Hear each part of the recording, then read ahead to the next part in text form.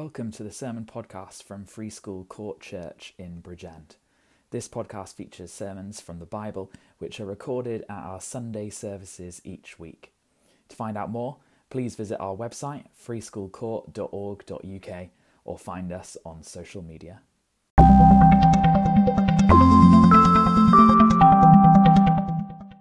Well, let's turn our attention to Psalm 24. Psalm 24. Over the last couple of years, the issue of access has been one which suddenly shot to the forefront of our minds, didn't it? There was a time when we were told to stay in our houses and only leave on essential business. We didn't know exactly where and when we were allowed to go to different places. And even then we got to a stage, didn't we, where you were supposed to take a test before going into public places. It's half term now in Wales, and so lots of people will be going off on their holidays, and to go to a lot of different places now around the world, you have to do lots of tests before you can go there. And even before COVID, access was something which we were familiar with, wasn't it? If you wanted to go to a big event, you'd have to get a ticket, or they wouldn't let you in. And then if you paid a lot of money, you might even be able to get an Access All Areas pass, which would let you go even further. Some people have a right of access to places because of the family that they belong to. Can't imagine that the Queen would get in trouble for wandering around Buckingham Palace because of who she is. That's where she belongs. But if one of us was to find ourselves wandering around there, then a few questions would probably be asked, wouldn't they? Now, at the time of David, when this psalm was written, Psalm 24, there was a feeling amongst some of the Israelites that they, as God's chosen people, had what it took to come into God's presence. That being God's chosen people on its own was enough for them. That they were special because they were close to God. They had on their doorstep God's holy mountain. They had the tabernacle where God's presence dwelt in a special way. Who they were and where they lived was enough for them to draw close to God. It's worth saying at this point that through the scriptures, through the Bible, there is a link between the garden on the mountain, the Garden of Eden, then Mount Sinai or Horeb, the mountain of God in Genesis and Exodus, and then Mount Zion, and then of course the heavenly mountain, which is to come, the new heavens and the new earth. And all of these things point to the dwelling place or the presence of God. And that's what we're going to be thinking about this evening. This psalm asks the question, who has access to God?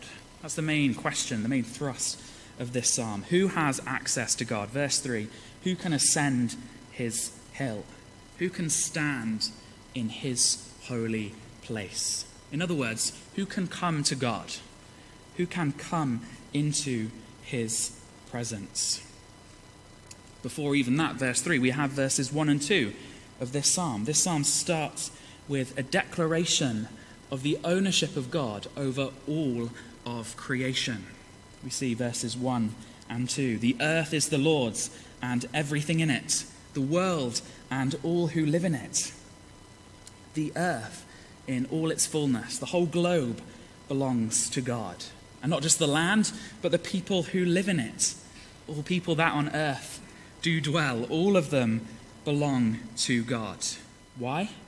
Well, verse 2 answers that question as well, because God founded it on the seas and established it on the waters. God has claim over the whole earth and all the people who live on it, because he made them. He formed the earth, and he gave the people who live on the earth life. He brought them into being.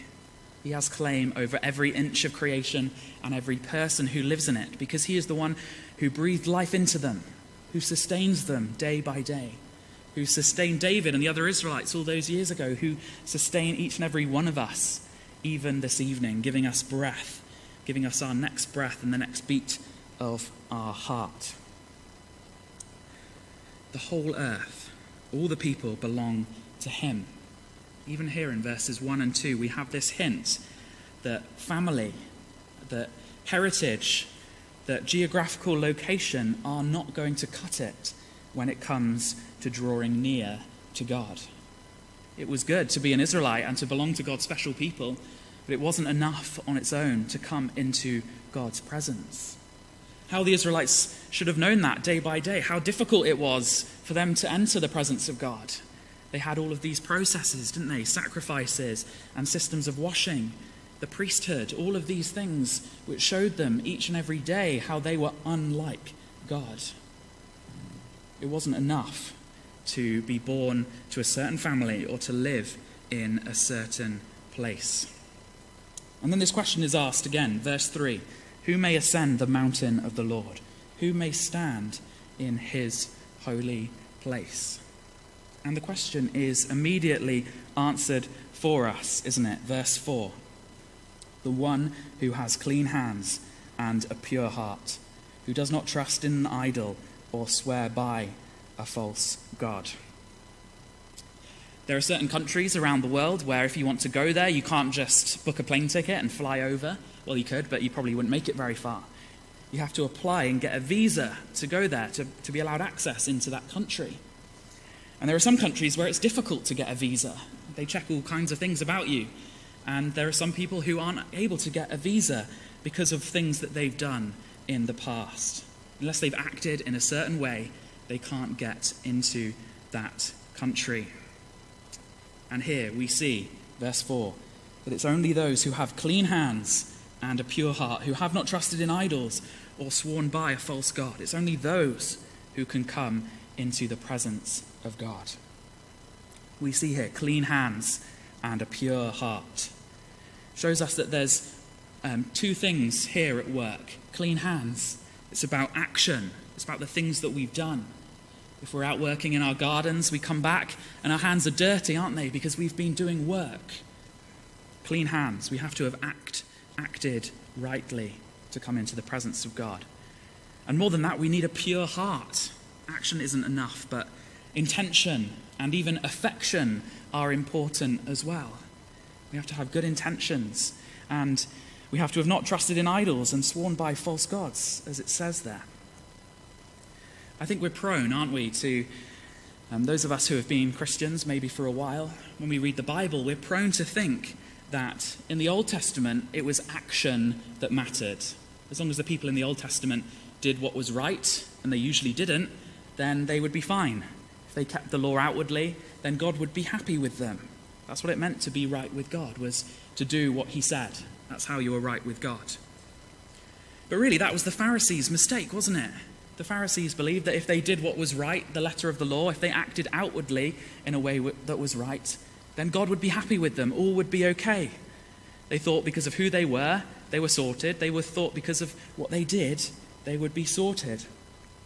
And then we're prone to think, aren't we, that Jesus came along and said, no, actually, the Old Testament was kind of wrong. The Pharisees were kind of wrong. It was about the heart. We see the Sermon on the Mount, don't we, and think, oh, that's what it's actually like.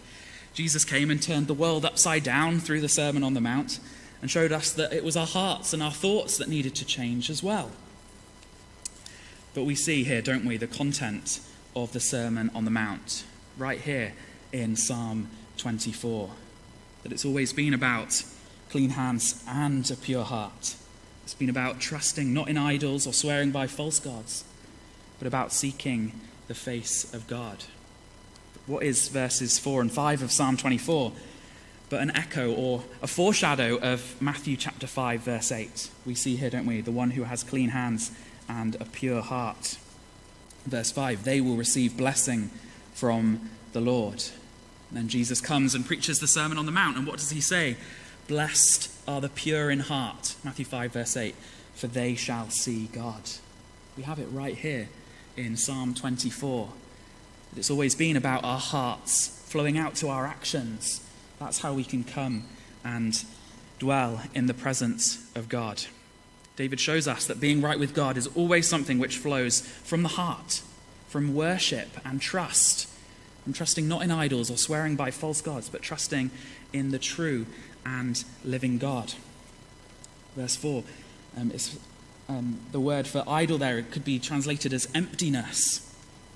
He does not trust in emptiness, but trust instead in the living God.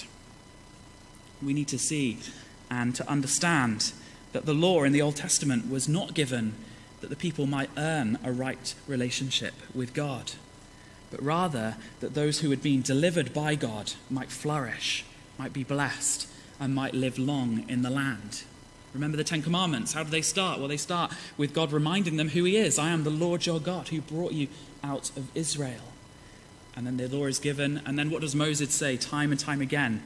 Keep these words. These are the words of life, the words that you might live long in the land and do well. But we ask the question, how can people come into right relationship with God when it requires a pure heart, when it requires clean hands and this trust? How does that work? How can we do that? It's not enough to have a decent heart and mostly clean hands. We say that about people sometimes, don't we? We say, oh, he's got a good heart, she's got a good heart, which usually we follow up with some kind of criticism of them. It's usually an excuse to then criticize someone. They mean well, but they don't quite work out in practice. It's not enough to have a good heart.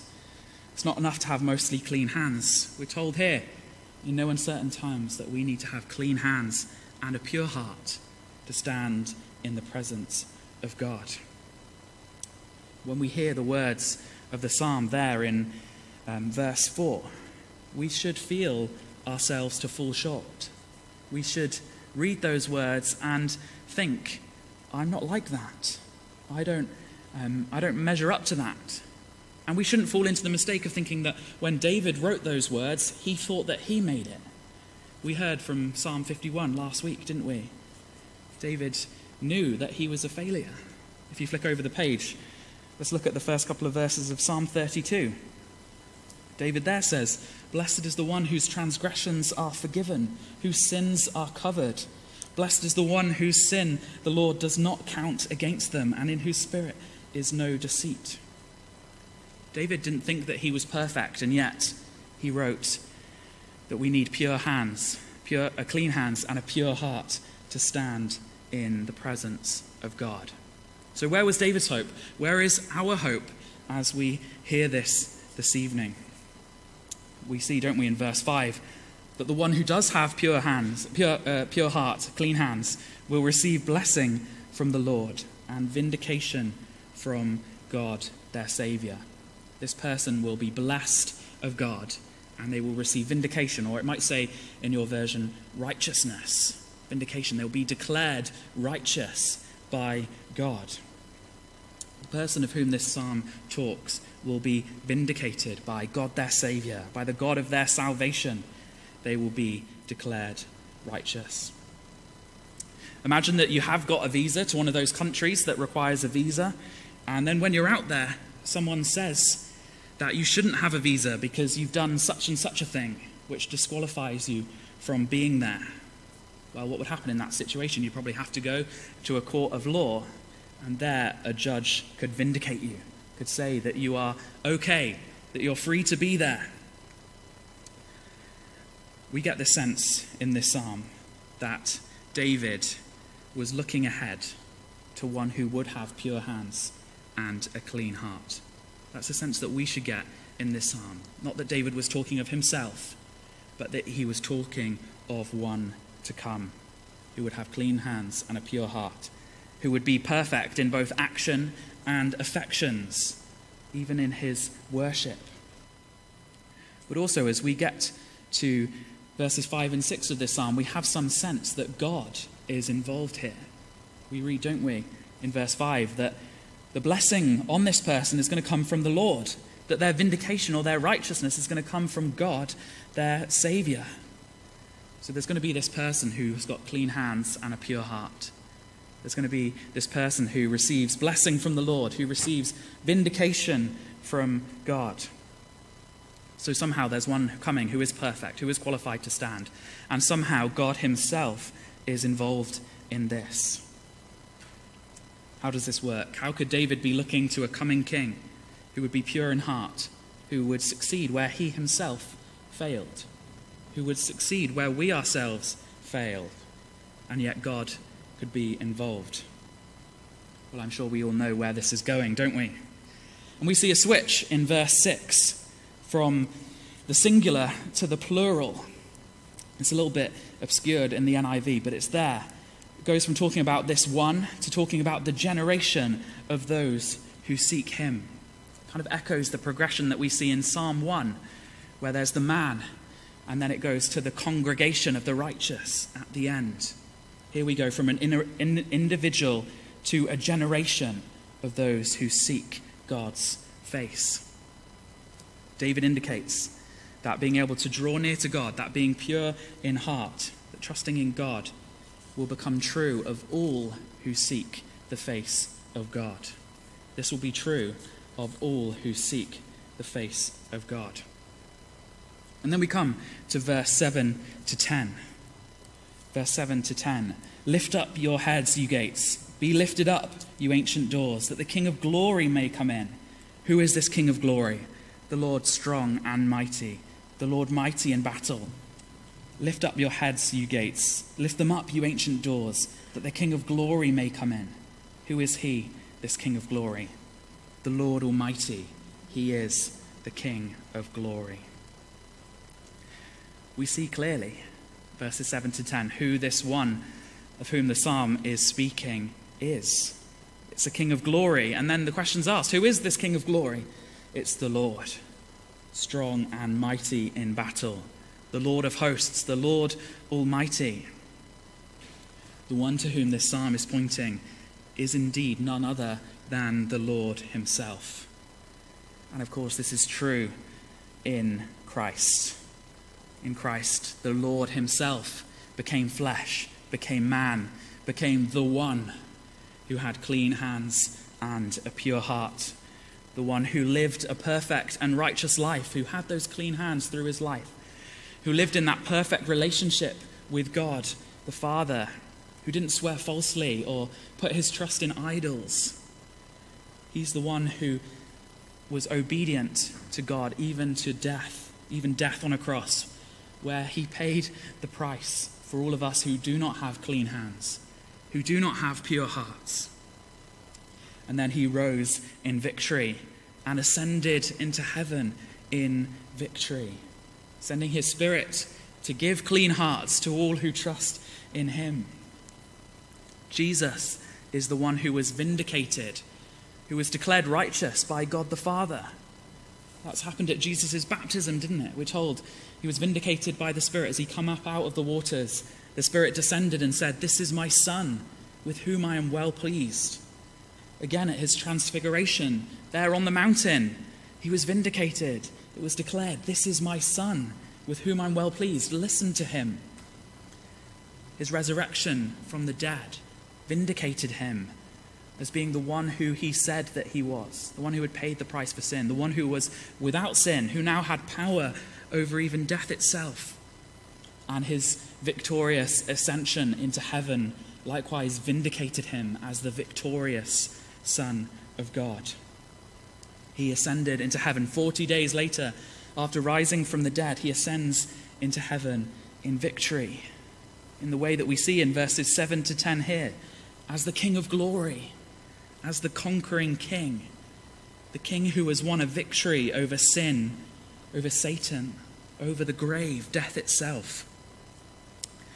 And he leads with him a host. He leads with him that generation of those who seek him.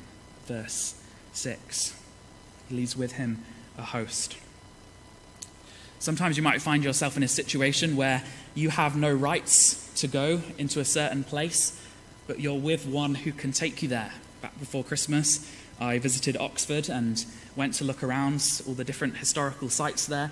And I was with a friend of mine who had been a student at Oxford, and so he had a card that meant that we could get into all these different kinds of places that I wouldn't have been allowed to go to if I was there on my own.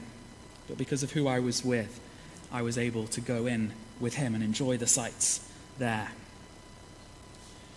Here we see in Psalm 24 that all that is true of Jesus in the singular from verses 4 and 5, that one who has clean hands and a pure heart, the one who does not trust in an idol or swear by a false god, the one who receives blessing from the Lord and vindication from God, their Savior. All that's true of Jesus in those verses, in those words, becomes true of us in verse 6. As David says, such is the generation of those who seek him. It comes to us, it reaches us in and through Christ. How? Well, as we seek his face, as we come to Christ, all that is his becomes ours. We have no other hope before God. We have no other way of access but in and through Jesus. And how freeing that is, how wonderful that is, again, that it doesn't depend on us, that we don't have to scrub our hands until we can make them clean. We don't have to try and make our own hearts pure. Yet we can pray with David, create in me a pure heart. And God will do it by his Spirit because of what Christ has done.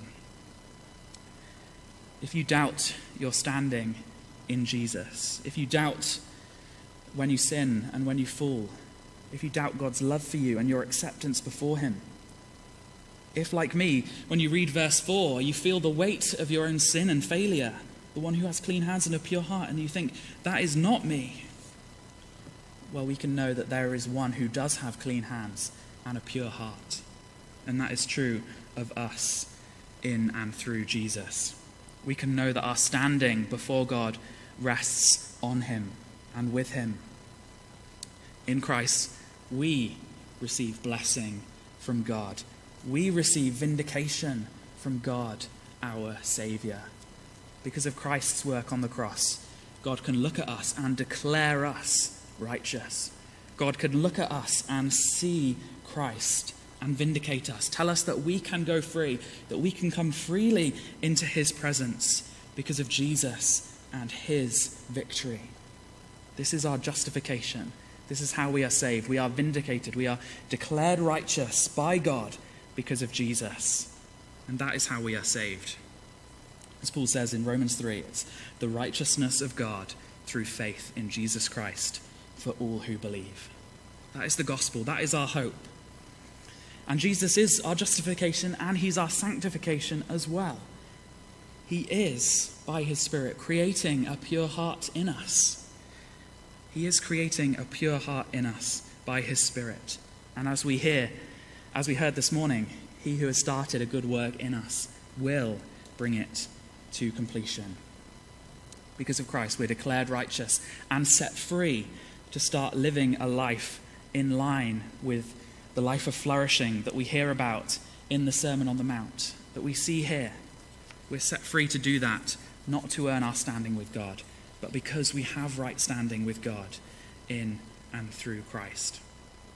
This is all brought to us from outside ourselves through Jesus as we seek his face, as we draw close to him. There's a contrast, isn't there, between verse 4, the people who do not trust in an idol, and then verse 6, those who seek your face, those who seek him. This is our hope, that by his grace we have become the people who seek his face, the ones who have faith in him, who are resting in him. I don't want us to get confused at this point and think that it's the quality of our seeking of his face that saves us, that it's the quality of our faith that saves us. No, it's not our faith that saves us, it's the object of our faith that saves us. It's Christ that saves us as we rest in him. We don't substitute trying to save ourselves by doing the right thing for trying to save ourselves by believing the right thing or up to a certain standard. No, it's Christ that saves us. It's not the strength of our faith that saves us, but the object of our faith, Christ, who saves us. We come to Christ and we are saved through him, through his victory, through his righteousness, and we can enter the very presence of God as people who do have clean hands and a pure heart, as people who have kept the law in its entirety, despite our sin and failures. We come as people who have kept the law in its entirety because our sins are covered, not counted against us, and we have the righteousness of Christ. And we don't just come as people who are wiped clean, we come as people who are victorious. We come as people who are victorious. Again, not because of what we've done, but because of what we received in Christ. We come as victors because we come in and through the the victory of Christ. There has been a man, a human man, in heaven for 2,000 years. And he is there this very moment. And because of his victorious entry into heaven, we will follow after him as we trust in him. I wonder, do you ever think about what you'll hear when the day comes and you enter heaven? Do you think you'll hear those words, "Well done, good and faithful servant"? Maybe we think that those words are reserved for people like the good Dr. Lloyd Jones or the great Spurgeon. Maybe we think that some of the godly people in this church that we can think of, they'll hear that. But maybe we're thinking that the best that we can hope for is something along the lines of, "Well done on sneaking in the back door while no one was looking." I think that's maybe what we think we're going to hear when one day we get to heaven. That's not what it's going to be like. Don't get me wrong, no human in heaven has deserved to be there apart from Jesus Christ. When considering their own merits, no one has deserved to be there apart from Jesus when taken on their own merits. But our entry into glory will be a victorious one. Our entry into heaven, from the weakest saint to the greatest saint, will be one of victory. Because his victory is our victory. Our sin will have been destroyed and wiped away. No more. Our death will have been defeated. The future that we deserved will have gone. And his victory will be our victory, and we'll walk in there victorious with fully clean hands and a fully pure heart because of what he's done, declared fully righteous by God. We think back to the Exodus, don't we? And the one who at the time of the Passover had the weakest faith was just as saved as the one who had the greatest faith. From the least to the greatest, they all walked through the Red Sea in victory. They all sang that song with Moses, that song of victory. Why? Not because of the strength of their faith, not because of what they did, but because of God's mercy and grace. So it is with us. One day we'll enter into heaven in victory. We're trusting in Christ, not because of what we've done, but because of what he's done. What hope that offers us in the face of our doubts and our anxieties and our very real sins and failures. When we think about that sin that we just can't seem to stop doing, when we think about those thoughts that we can't just stop thinking, when we think about the negativity and the difficulties that we have, our own failures, our weaknesses, when we think about all of these things, we will have a victorious entry into heaven if we're resting in Christ. No matter our sins, if we're trusting in Christ, we have clean hands and a pure heart. Of course, our Christian life is not going to be one of plain sailing and of constant victories, but it is one of a certain final victory. Often, the Christian life looks like the way of the cross. It looks like the way of defeat, doesn't it? How that looked like a defeat as Jesus died on the cross, abandoned by his friends, dying on the cross, and yet, even then, victory was coming. The way of the cross led to the victory of the ascension. And we can be sure of something along the lines of verses 7 to 10 because of what Christ has done. Because he is the one who is strong and mighty, mighty in battle. We have got a victory in him. We have a hope in him. A sure and certain hope because of what he has done. Amen.